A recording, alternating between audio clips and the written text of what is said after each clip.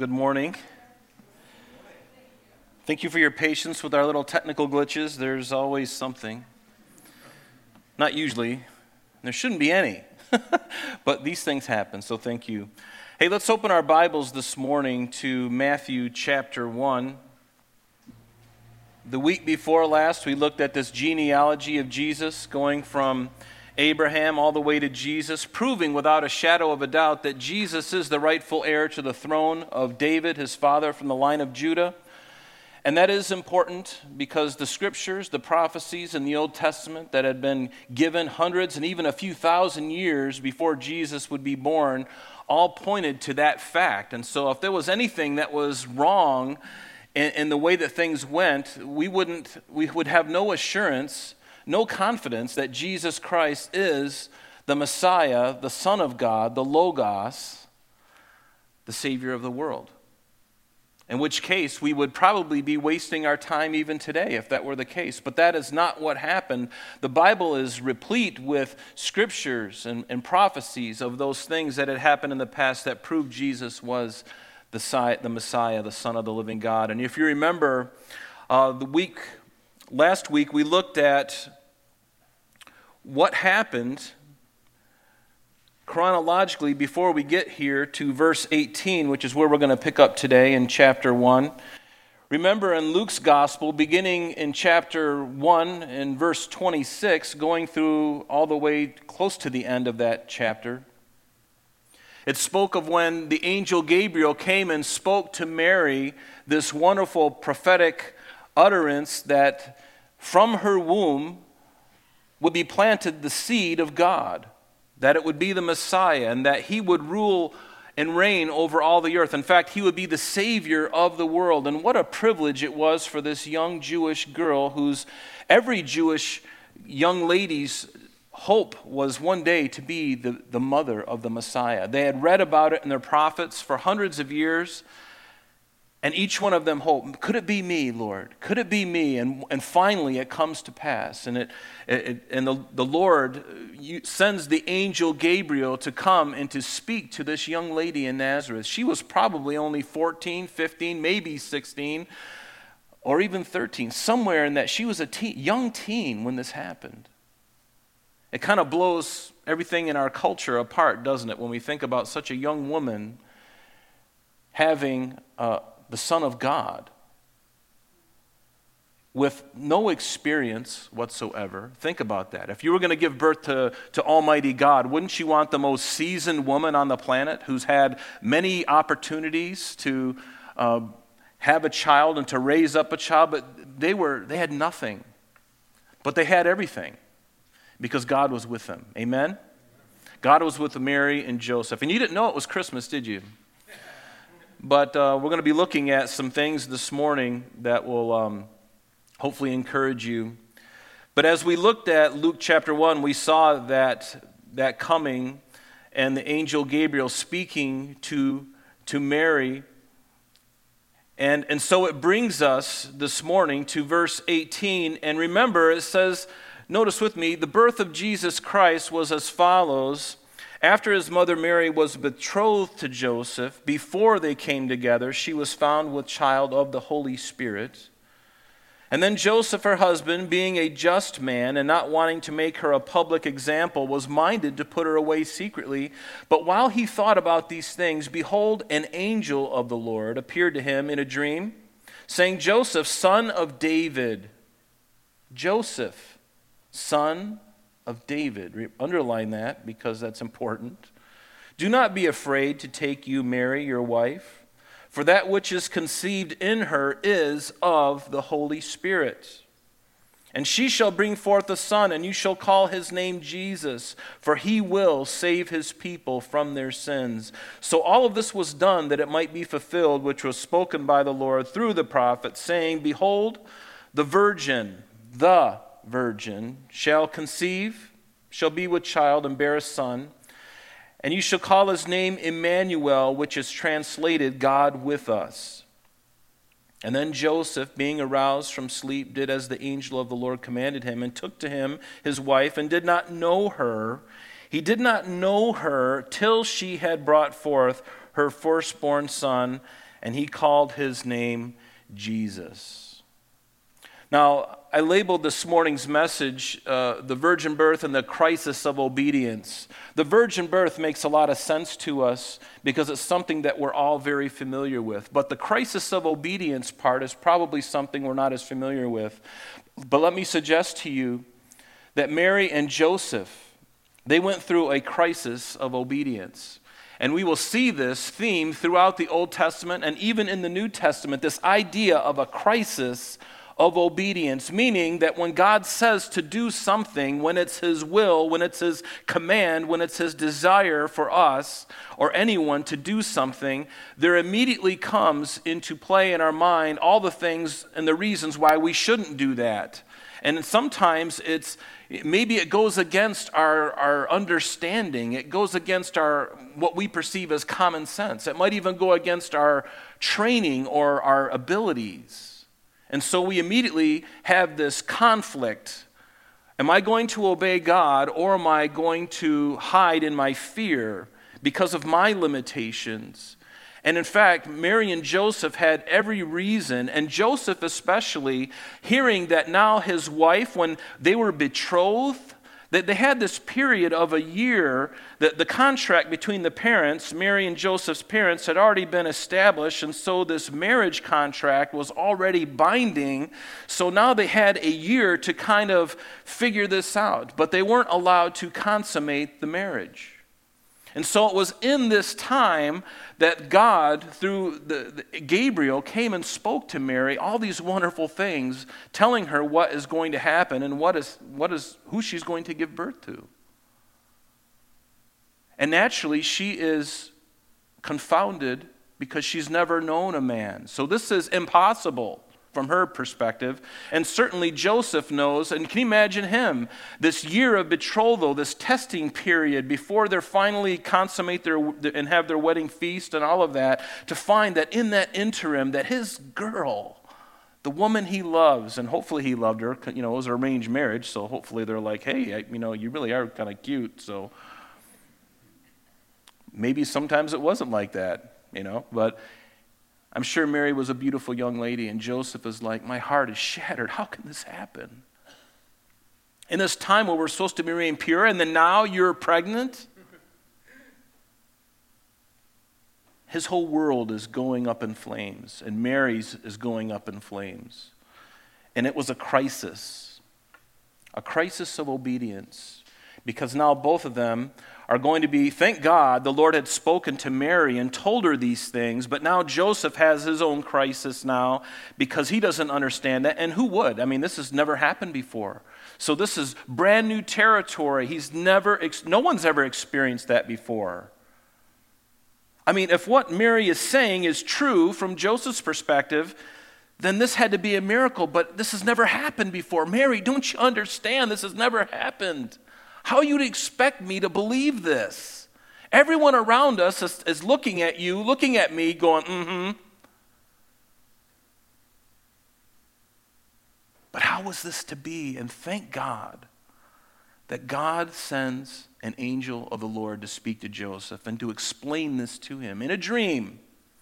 God can speak to us in many ways. Predominantly, he speaks to us through his word, but sometimes he speaks to us in that still small voice in our heart. And sometimes, yes, even in a dream, but that dream is never going to go against God's revealed will. It's not going to be in opposition to the word of God. Do you follow me? So some people say, well, I had a dream that I should go and I should flatten that guy's tires. Well, I can tell you that that's not a vision from God, okay? You get my point. So how is this possible? So they've got a crisis on their hands, and Joseph is going, how is this possible? And everyone is looking upon them for good reason, because it's never happened before. And guess what? It will never happen again. Once in the history of eternity, it happened once. So I think there was some precedence for people to be a little skeptical, but hopefully as the angel, and as God is ministering to Mary and Joseph and sharing these things, that they're sharing these things with the people around them that are very skeptical. And then they should have looked into their scriptures. They knew the Messiah was coming. They knew he would be coming through Bethlehem, Ephrathah, though thou be the smallest among the many of Judah, yet from you shall come forth the one who will rule. They should have at least looked at the facts. They should have gone through the checklist, looked at Mary and Joseph. Yeah, we know Mary is from Judah, and so is Joseph. Wow, that's interesting. Hey, and remember in Genesis 49? Well, yeah, I remember in Micah 5:2. Oh, remember in Isaiah 7:14 and 9:6? Oh my goodness, all this is lining up. Could this be the one? They should have been looking at the scriptures. But like many people today, they're not looking at the scriptures. Maybe some did, but some didn't. So they had this arranged marriage.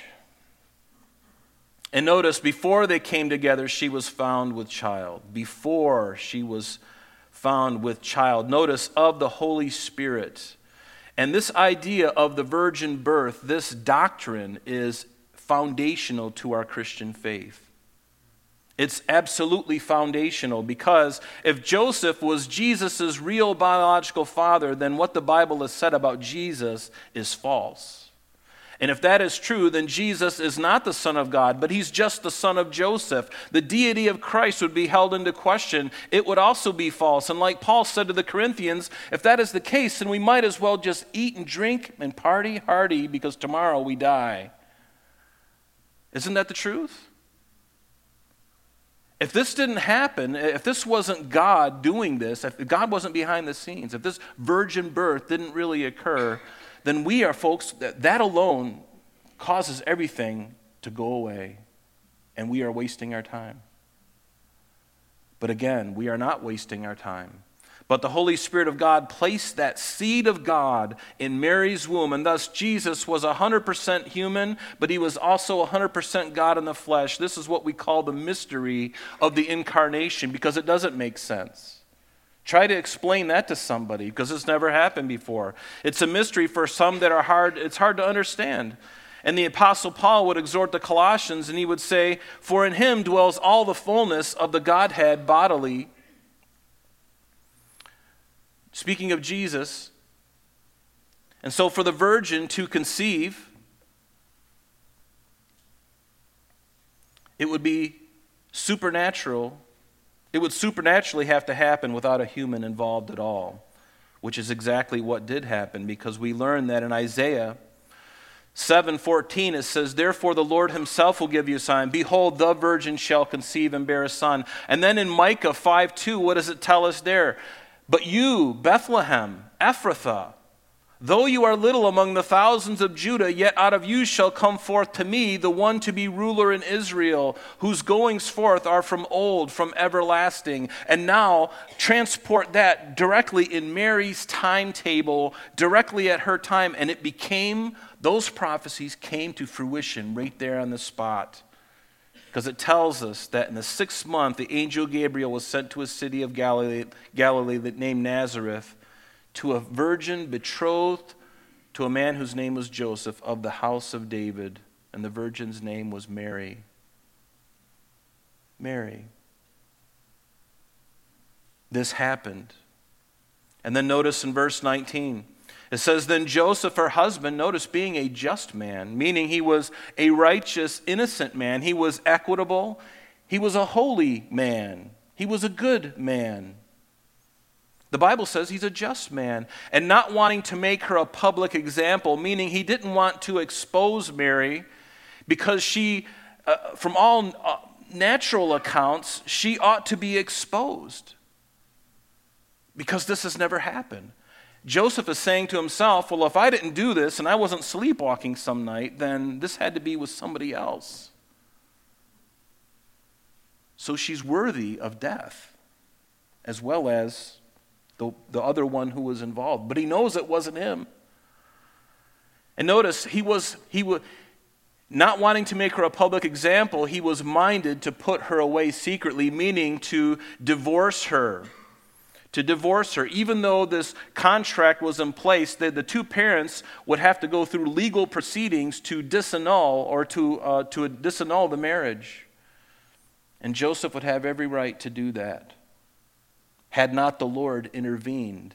And he wanted to do it quietly. He respected her. He didn't understand it. And aren't you glad that God shows up usually at the 12th hour?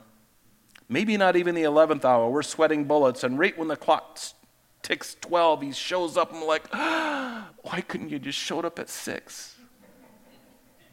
Why now, Lord? And the Lord's going, but think of the wonderful thing that I did in your heart in that meantime. It was a crisis of obedience. It was a crisis in your heart, and you had to make a choice. Am I going to do it, or am I going to allow God to do it? We do have those crises of obedience, and so did Joseph, because what the Bible says, what does it tell us in Deuteronomy? If a young woman who is a virgin is betrothed to a husband, and a man finds her in the city and lies with her, meaning has intercourse with her, then you shall bring them both out to the gate of that city, and you shall stone them to death with stones. The young woman, because she did not cry out, notice, in the city, and the man, because he humbled his neighbor's wife, so shall you put away the evil from among you. And we know that if that was the case, then Mary would have screamed if she was forced. But she wasn't forced, because no man laid a hand on her. It was the Holy Spirit who did this.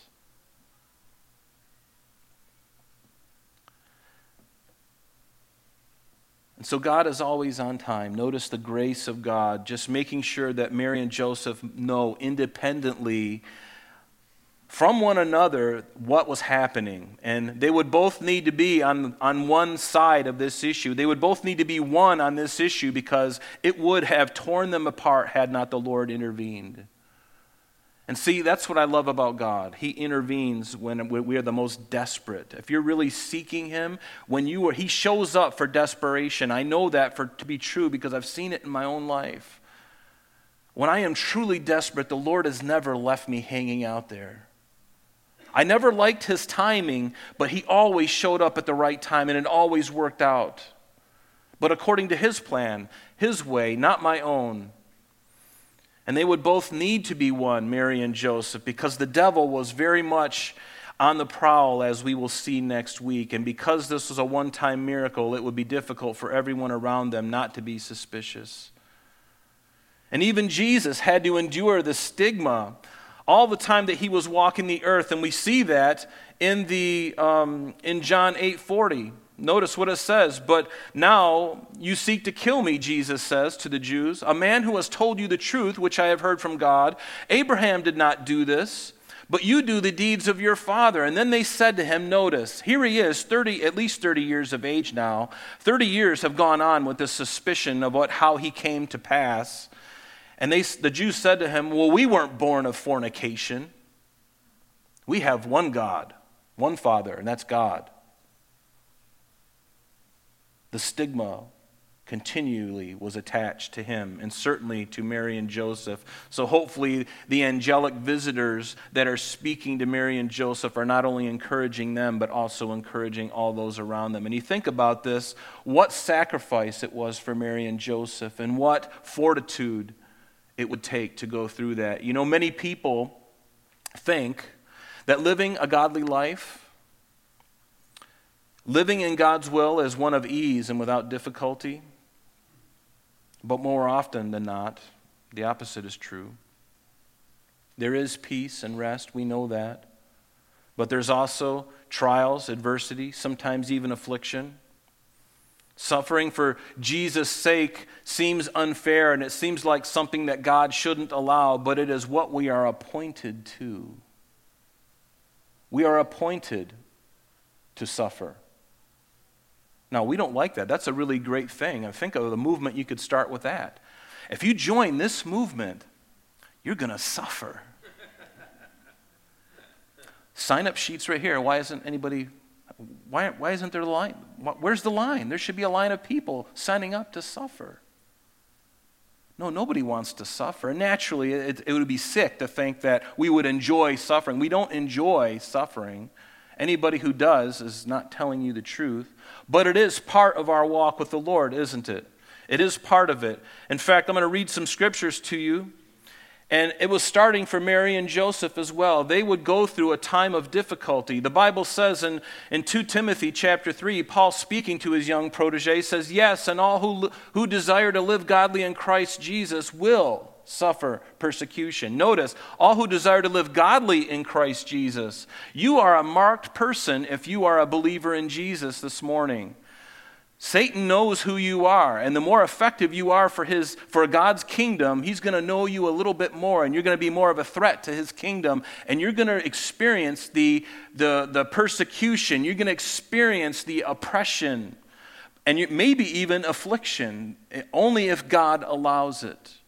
And that doesn't mean that everybody's going to go through complete disaster. No, it doesn't mean that at all, but it is true, isn't it, that as you go through this Christian life, we're going to experience these things. In Philippians, he tells them, he says, for to you it has been granted on behalf of Christ not only to believe in him, but also to suffer for his sake. That's not something I want to sign up for. That's not what I signed up for. But yes, it is. It's something that we in America aren't really familiar with. We're not familiar with persecution like the other members of the church in other parts of the world, where they are under persecution. You and I live in a blessed country.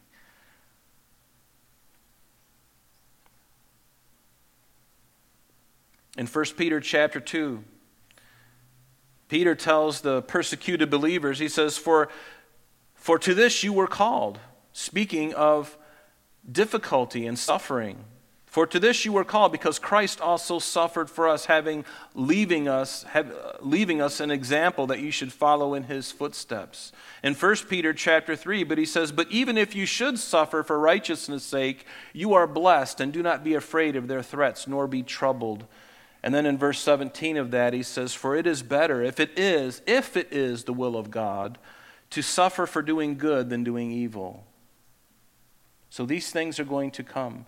And they had already begun for Mary and Joseph, and certainly Jesus.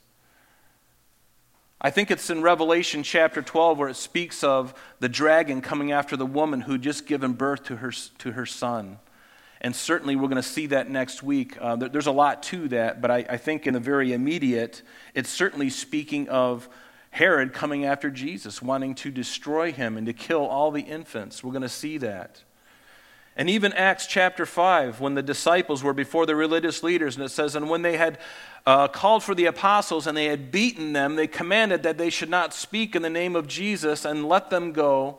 And so the disciples departed, notice, from the presence of the council, rejoicing that they were counted worthy to suffer for his name. And Paul in Philippians would say this, but what things were gained to me?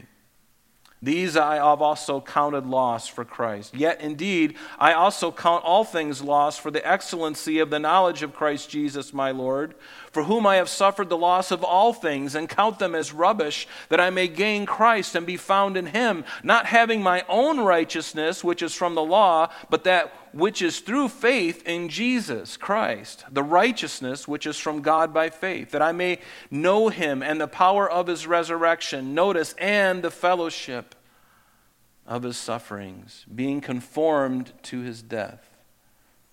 Now, aren't you glad you came this morning?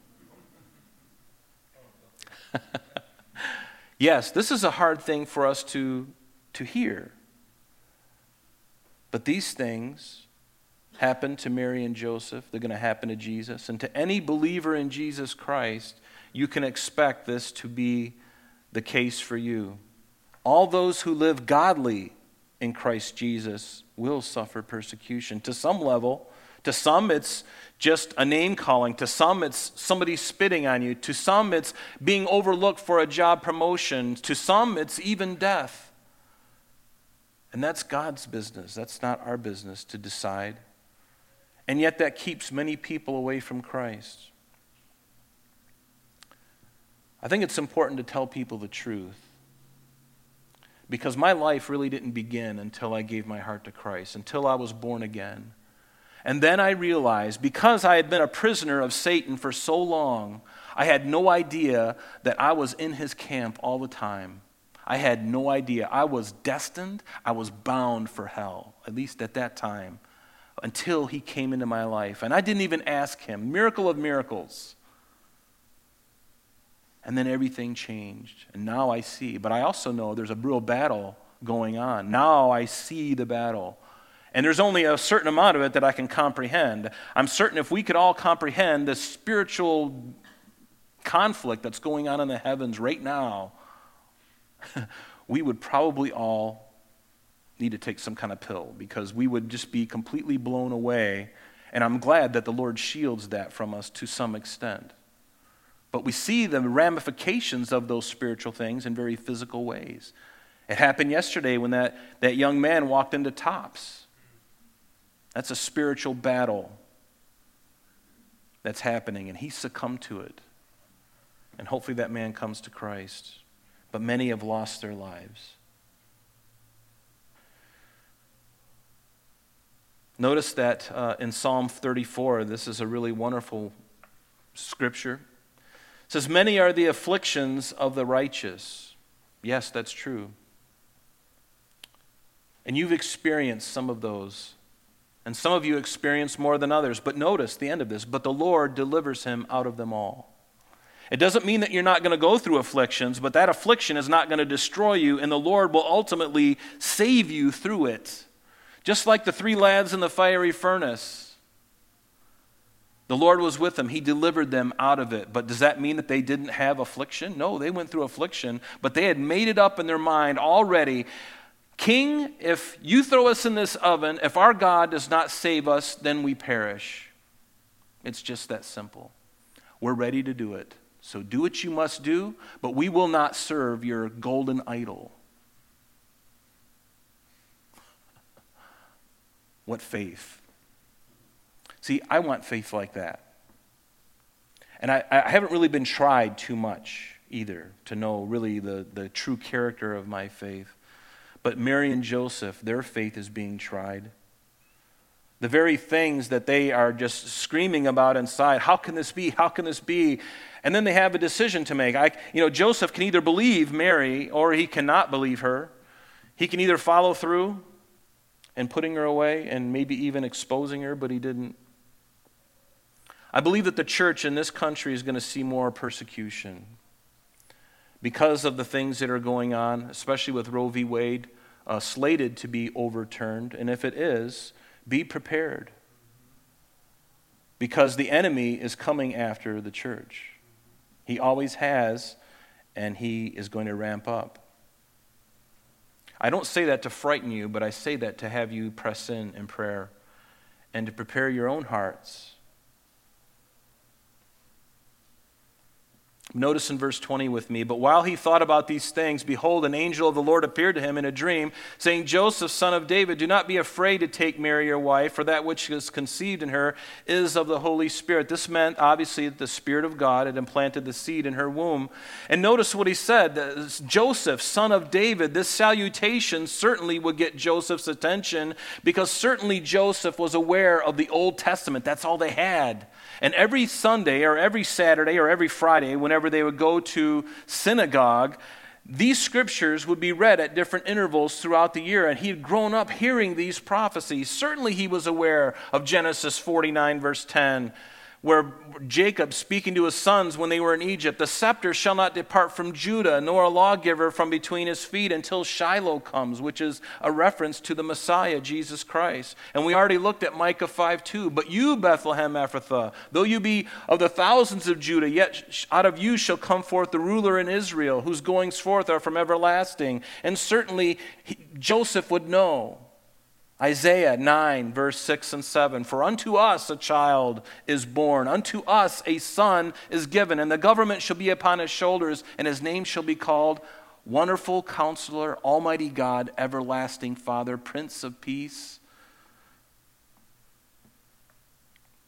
And of the increase of his government and peace there will be no end upon the throne of David and over his kingdom, to order it and establish it.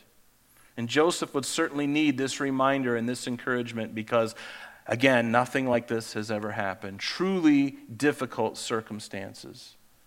See, in our culture today, when a young girl gets pregnant, it's not a big deal anymore. I mean, people, well, another one, that's kind of their attitude. But back at this time, it was a really big deal. And do you think God knew what scrutiny would be put upon the two of them? The gossip that would circle around them?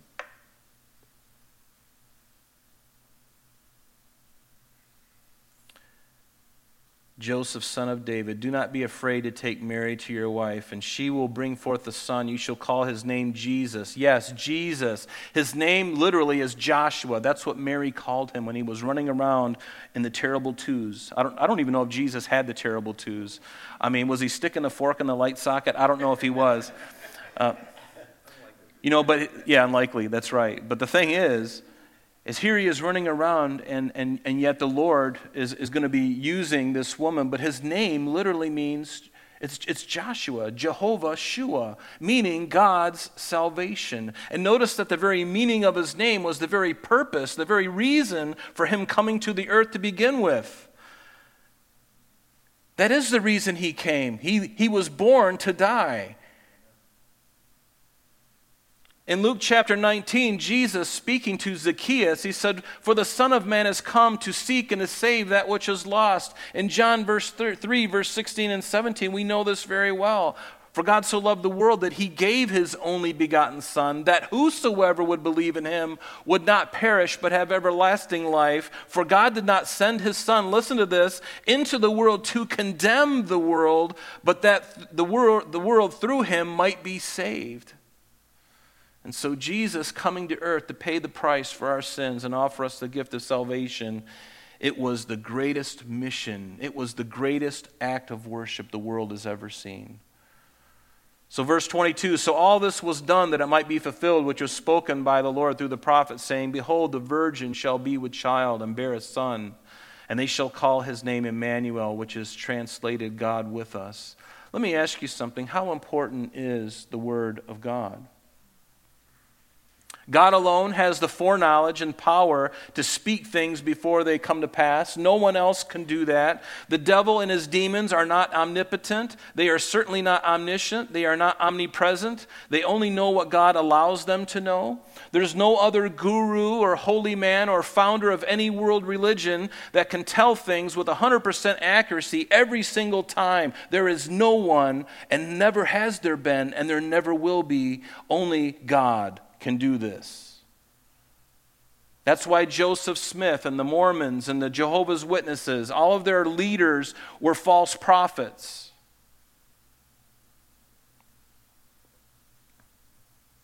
But God tells the world 700 years with this scripture ahead of time, before it comes to pass, that Jesus would come. How important is the Word of God? And actually this idea of the virgin birth goes even back to Genesis, and we see this in Genesis 3:15. Remember, when God was speaking to the serpent, Satan, in the Garden of Eden, he said this, "And I will put enmity or hatred between you and the woman, and between your seed and her seed.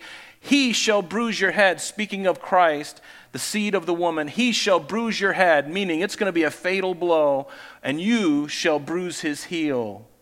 The death of Christ was just a bruise because he rose again. He recovered. But when God puts his bruise on Satan, he's going to crush him, and ultimately one day he will be destroyed, but he will live forever in the lake of fire, in his destruction, eternal destruction and damnation. But notice that women don't have seed, do they? Women have eggs. If we go to Biology 101, it says that, right? The woman has the egg, and the male has the seed or the sperm, right? And when they unite, conception begins. But notice what it says in Genesis. Between your seed and her seed. The seed of Mary. That's kind of a funny thing to say. Even in this reference in Genesis 3:15 is prophetic. She was to give the egg. What's the seed of the woman? That means that Joseph had nothing to do with it.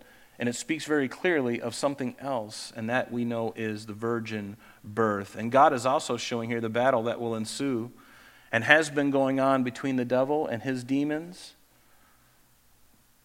and against those who are Christ throughout the generations. And let me suggest to you that the devil really despises women. Because through you, ladies, came forth the Savior. It came through one, obviously, but through childbearing was brought forth the Savior of the world. And Satan has a special hatred for women, which doesn't surprise me when I look around and I see how he's hurting so many women and how many men are involved in all of this too, in hurting them. And it should have no place in our culture, certainly no place even in the church. But there is a battle playing out right before our eyes, especially on the abortion issue. We spent a good amount of time last week, and I don't want to rehash that, but these people who are fighting to do this, they need Jesus. They need Jesus, and we, the church, we ought to be willing to lovingly tell them about Jesus. And we have to be careful that we don't allow our anger and our frustration, which is very real. We can't allow that to get in the way. We have to love these people. We don't have to agree with them, but we don't have to fight them in the sense of getting crazy. We have to pray for them. We have to lovingly lead them to Christ and be the example. We need to remember who the enemy really is. Those people that you see on the picket lines fighting and wanting to murder their children. And they can justify their means all they want. They say abortion is health care. No, it's not. It's murder. That's what it is. But his name shall be called Emmanuel.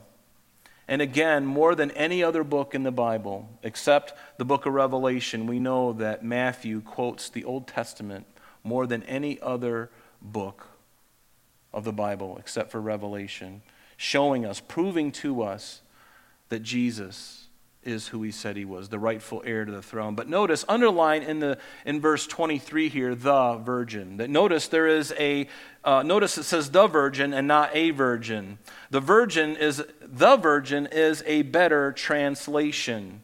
It's a better translation because not just any virgin would conceive, but God had one young lady in mind, and it was Mary from Nazareth, of the lineage of David of the tribe of Judah. Now, there are many English translations that hold to this.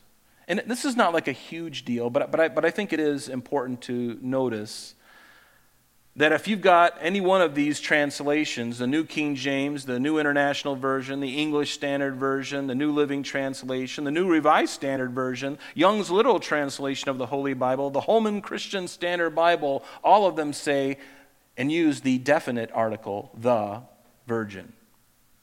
The virgin. And much to my chagrin, the King James Version actually says a virgin. And the NASB and the ASV. But the overwhelming majority say the virgin because it was a specific lady.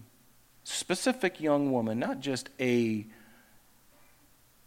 virgin, it was the virgin. Notice in verse 24, then Joseph, being aroused from sleep, did as the angel of the Lord commanded him and took to him his wife. Notice that Joseph, again, the Bible tells us he was a faithful man and he obeyed the Lord. He didn't second guess. He didn't argue with the Lord. When the angel came to him in a dream, he didn't argue with him. He simply did what the angel told him. And this is what is called a crisis of obedience. It's when you obey God, even though your circumstances, even your feelings are leading you to go in another direction. When you obey God and you go against the grain, it could be when God is encouraging you to do something that goes against your common sense. Yes, even your common sense or your own experience or training.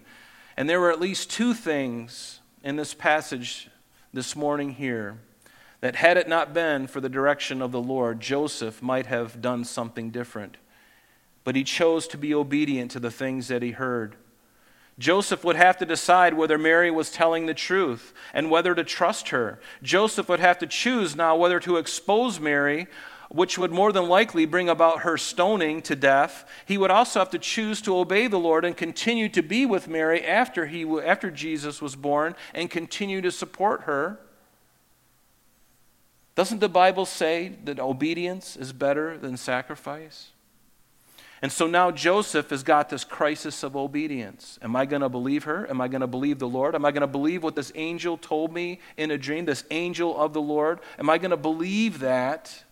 Am I going to follow through now and act as if what Mary said was actually true? Am I going to believe her? Are we going to be one in this going forward? They had better be one, because all of hell is coming after them and baby Jesus. It's coming after him. He not only came after him, but he comes after us too, because we're followers of Jesus. Notice, we're going to get to this next week, but in Matthew chapter 2, verse 13 through 15, there was a time, it says, and this was, Jesus about this time was just a little under 2 years old, we believe, but it says that when they had departed from Bethlehem, behold, an angel of the Lord appeared to Joseph, notice, again, in a dream, saying, arise and take the young child and his mother and flee to Egypt. Stay there until I bring you word, because Herod is going to seek the young child to destroy him. And so he arose. He took the young child and his mother by night and departed for Egypt, and was there until the death of Herod. And notice, Joseph did these things, and were these things easy, do you think? Do you think this was a crisis of obedience? I think it was. He was very comfortable in Nazareth with his carpentry business, and now he has to come down because of a taxation that in a census. He has to return to Bethlehem for a season, but while he's in Bethlehem, the Lord tells him, hey, you better go to Egypt, because Herod is going to seek to kill the child. So now he leaves everything in the north that he's been grown up with. He leaves that and now goes even further southwest to Egypt, with this this young mother and this young child who is now a toddler. And Joseph understood the Old Testament. Many of the Old Testament scriptures told about God not being pleased with the Israelites lending or leaning on the hand of Egypt. There's plenty of scriptures about that. So Joseph knew that. Lord, why do you want me to go there? They're pagans. Why do you want me to go to Egypt? Why do you want me to go back to the world? But notice, he did it. He didn't ask questions. He didn't argue with God. And notice, Joseph would have to leave his home in Nazareth, his business, and take whatever they could carry on mules. And now he's traveling in the dust and the heat, and the road is difficult with a mother who now has a very young child. None of this was convenient. None of this was convenient. In fact, it was a crisis of obedience again. Turn with me to Genesis chapter 22. We're going to quickly read about another crisis of obedience. This is a passage that we all know extremely well, especially if you've been in this church for any number of years. Genesis 22. It's when God speaks to Abraham, and Abraham is going to offer Isaac up on an altar. Notice what it says. It came to pass after these things that God tested Abraham and said, Abraham, and he said, here am I. Then he said, take your son, your only son Isaac, whom you love, and go to the land of Moriah and offer him there as a burnt offering on one of the mountains which I shall tell you. Now this was a huge crisis of obedience for Abraham. And why is that? Because by offering his son as a burnt offering, Abraham would be killing the one to whom God had promised Abraham 5 chapters prior.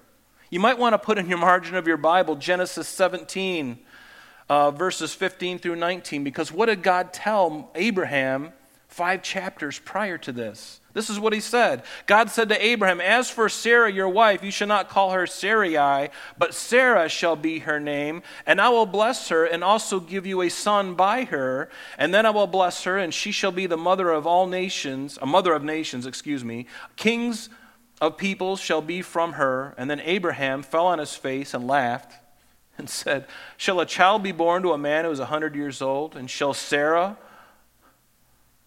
who was 90 years old, bear a child? And Abraham said to God, oh, that Ishmael might live before you.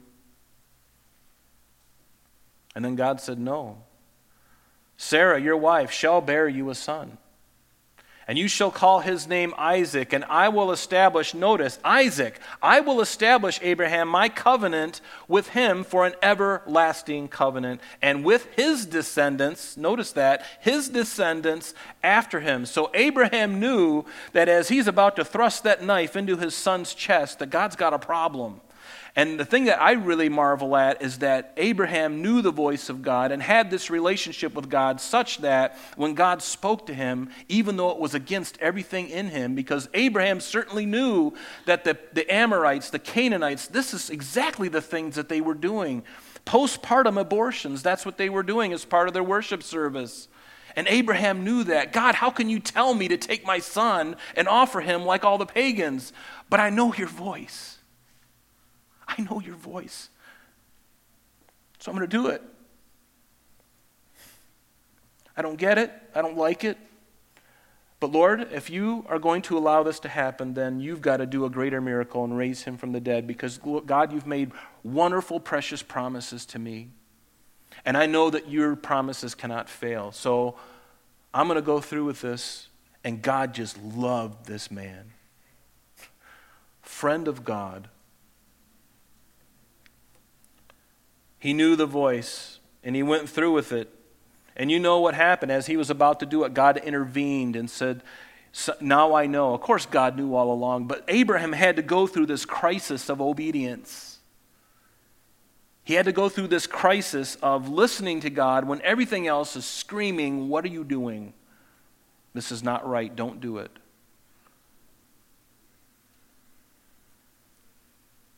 And so right as he's about to do it, God intervenes, and he brings to Abraham's attention a ram, and he says, God will provide himself a sacrifice. In the mount of the Lord it shall be seen, because on that very same mountain range, perhaps even that same spot, that would be interesting, in that same area, several thousand years in the future from that moment, God the Father would offer his Son on the cross, except this time he wouldn't withhold the blade. And of course, Jesus was hung, he was crucified. But then it was almost like a trial run. God was giving a foreshadowing of these things, and this is a crisis of obedience. Think of parents, if you've only got one child, or even if you got several, if God said to you, take your child. I mean, this is the way we have to put this. If you know the voice of God, and the voice of God spoke to you so clearly, and he said to you, this is what I want you to do, would you do it? I'll be honest with you right now, I would probably fail.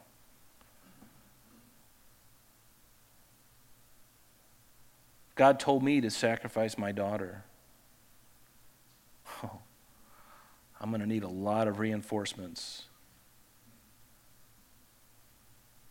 Lord, can you just show a sign in the clouds? Write, Rob, I love you in the clouds. Lord, I'll be throwing out all these fleeces. I'd just be tossing them everywhere. And Lord, if this happens, then I know that you really meant it. If I step on something on the ground, I look down, it's a Powerball lottery ticket, and I win, then I'll know that you spoke to me. If I do this and I do that, and then I'll know. And God is like, all I had to do was speak to Abraham.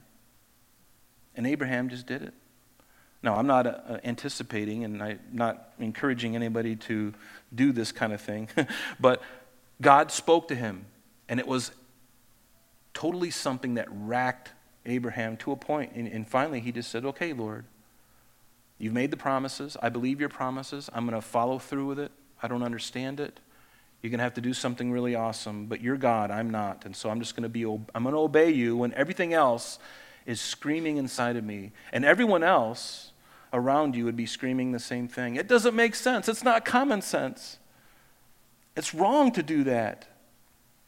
Now, this is an extenuating circumstances, and I don't think God does this a lot, okay? So don't run with this. God was showing something in a type here. But this word, it says in verse 18, it says, in your seed all the generations of the earth shall be blessed, Abraham, because you have obeyed my voice. The same word seed is the same one that we saw in Genesis 3:15 about the seed of the woman. This is the same exact word. And so we're supposed to see that and link those two verses together. And it certainly would include Jacob and, Isaac and Jacob, and then Judah, King David, all the way down into Jesus being born. It certainly includes that as well. But the seed of the woman ultimately is Jesus.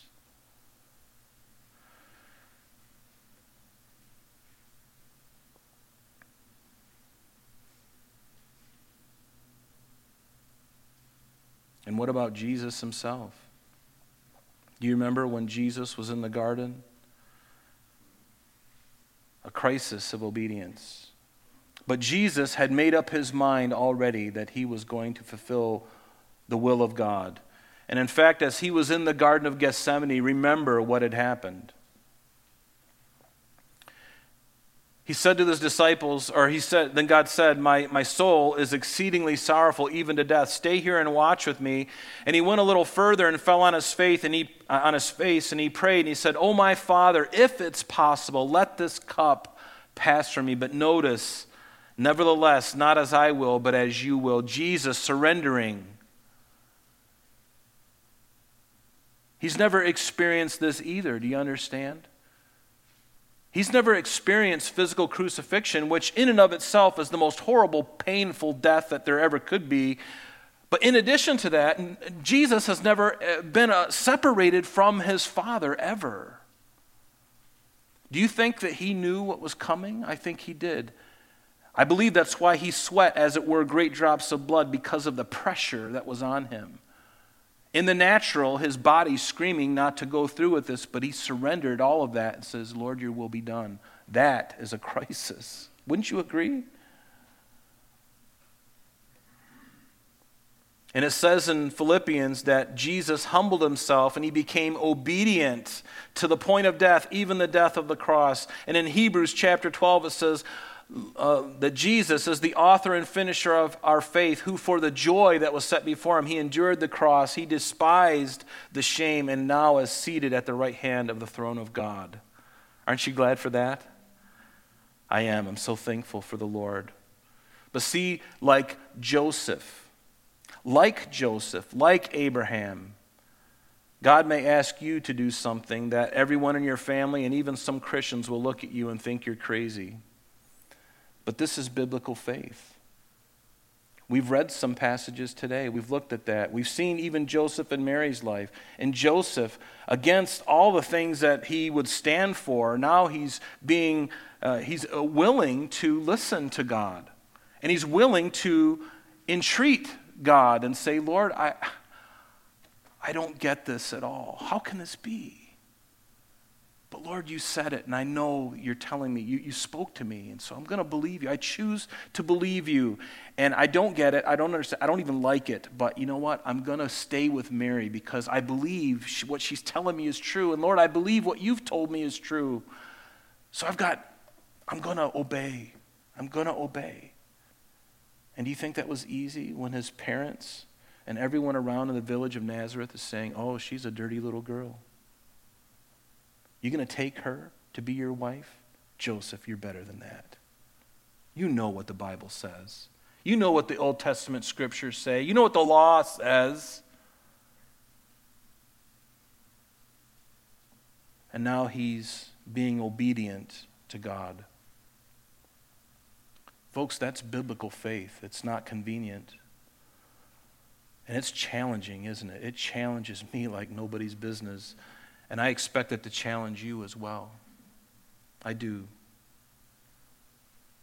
But I believe that God is inviting us to this if we are willing and if we are led by him to step out of the known and the comfortable and the predictable and go into the unfamiliar, the unknown, and the unpredictable with Christ.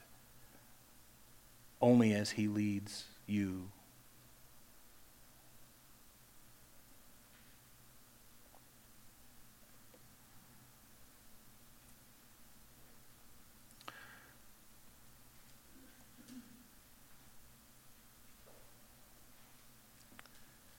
Now, all these things happened to them as examples, and they were written for our admonition.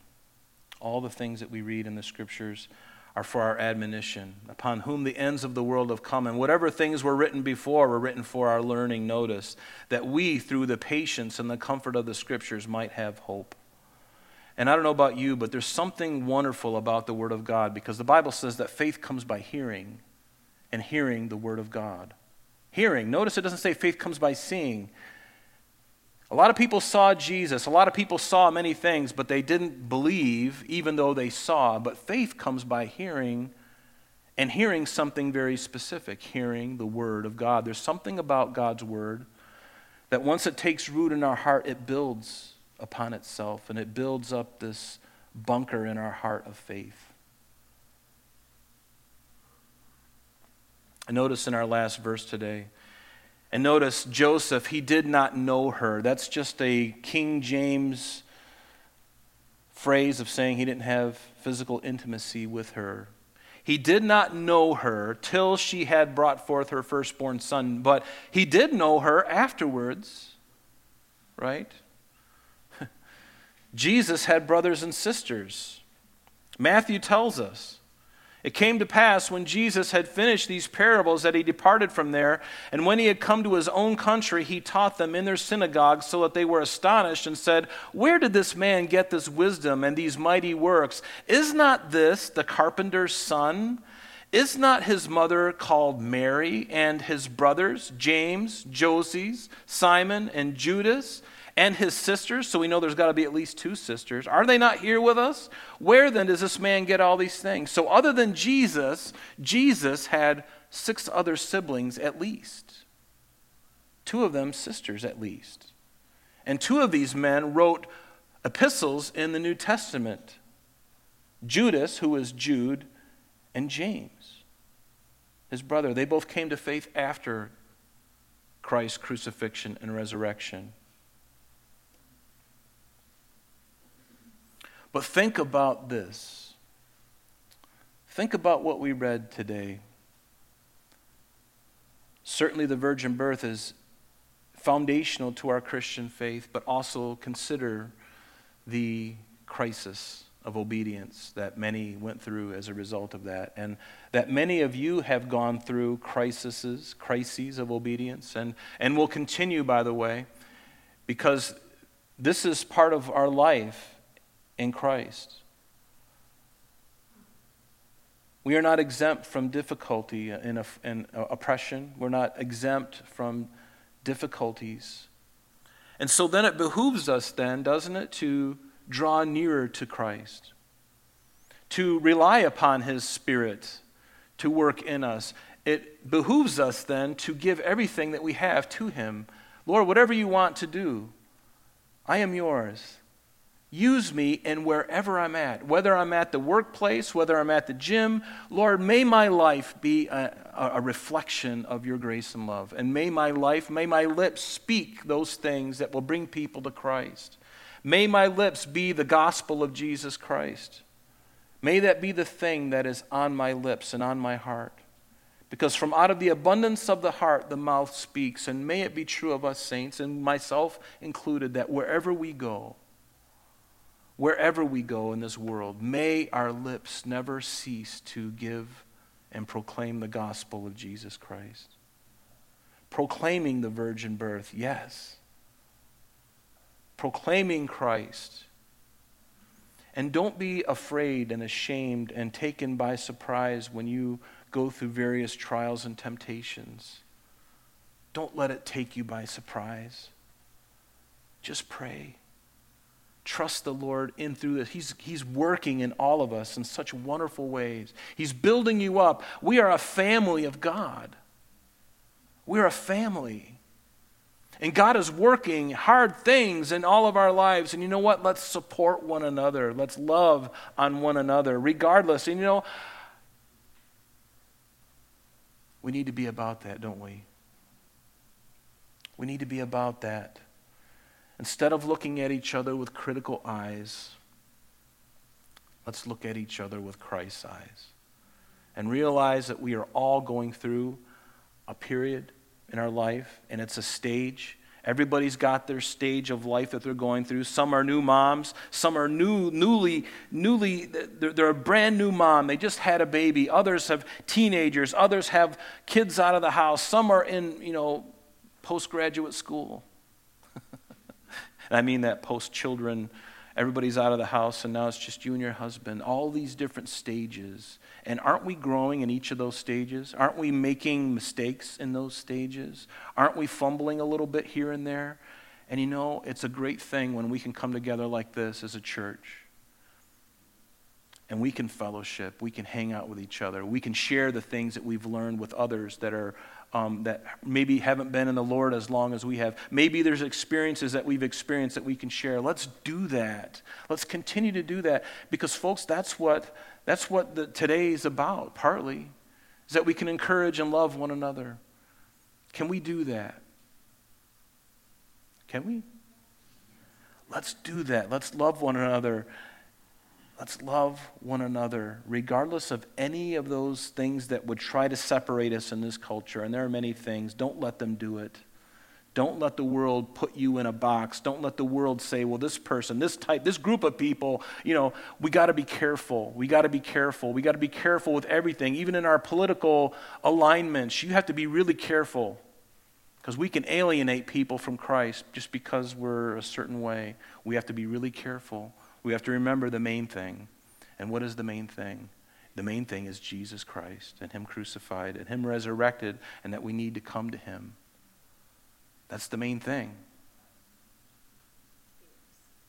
Shall we stand? Let's pray.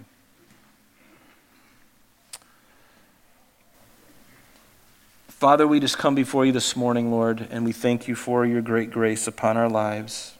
We thank you, Jesus, that you love us, regardless of our backgrounds, regardless of our skin color, regardless of anything, Lord. You have called us, Lord, to be your ambassadors. You've called us to be Christ ones. We are Christians. Lord, help us to remember who the battle, that there is a battle raging. And Lord, help us to never forget who the enemy really is. It's not the people that we see in front of us. And Lord, help us to be the very best examples we can. Even in the midst of our turmoil and our frustration, even our anger, Lord, would you take control of these things in our life?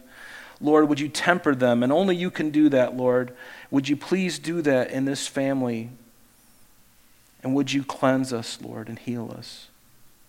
And pour out your Spirit again and use us. And help us to love one another, God. The world will know that we are your disciples by the love that we have for one another. May it be true of us. In Jesus' name, amen.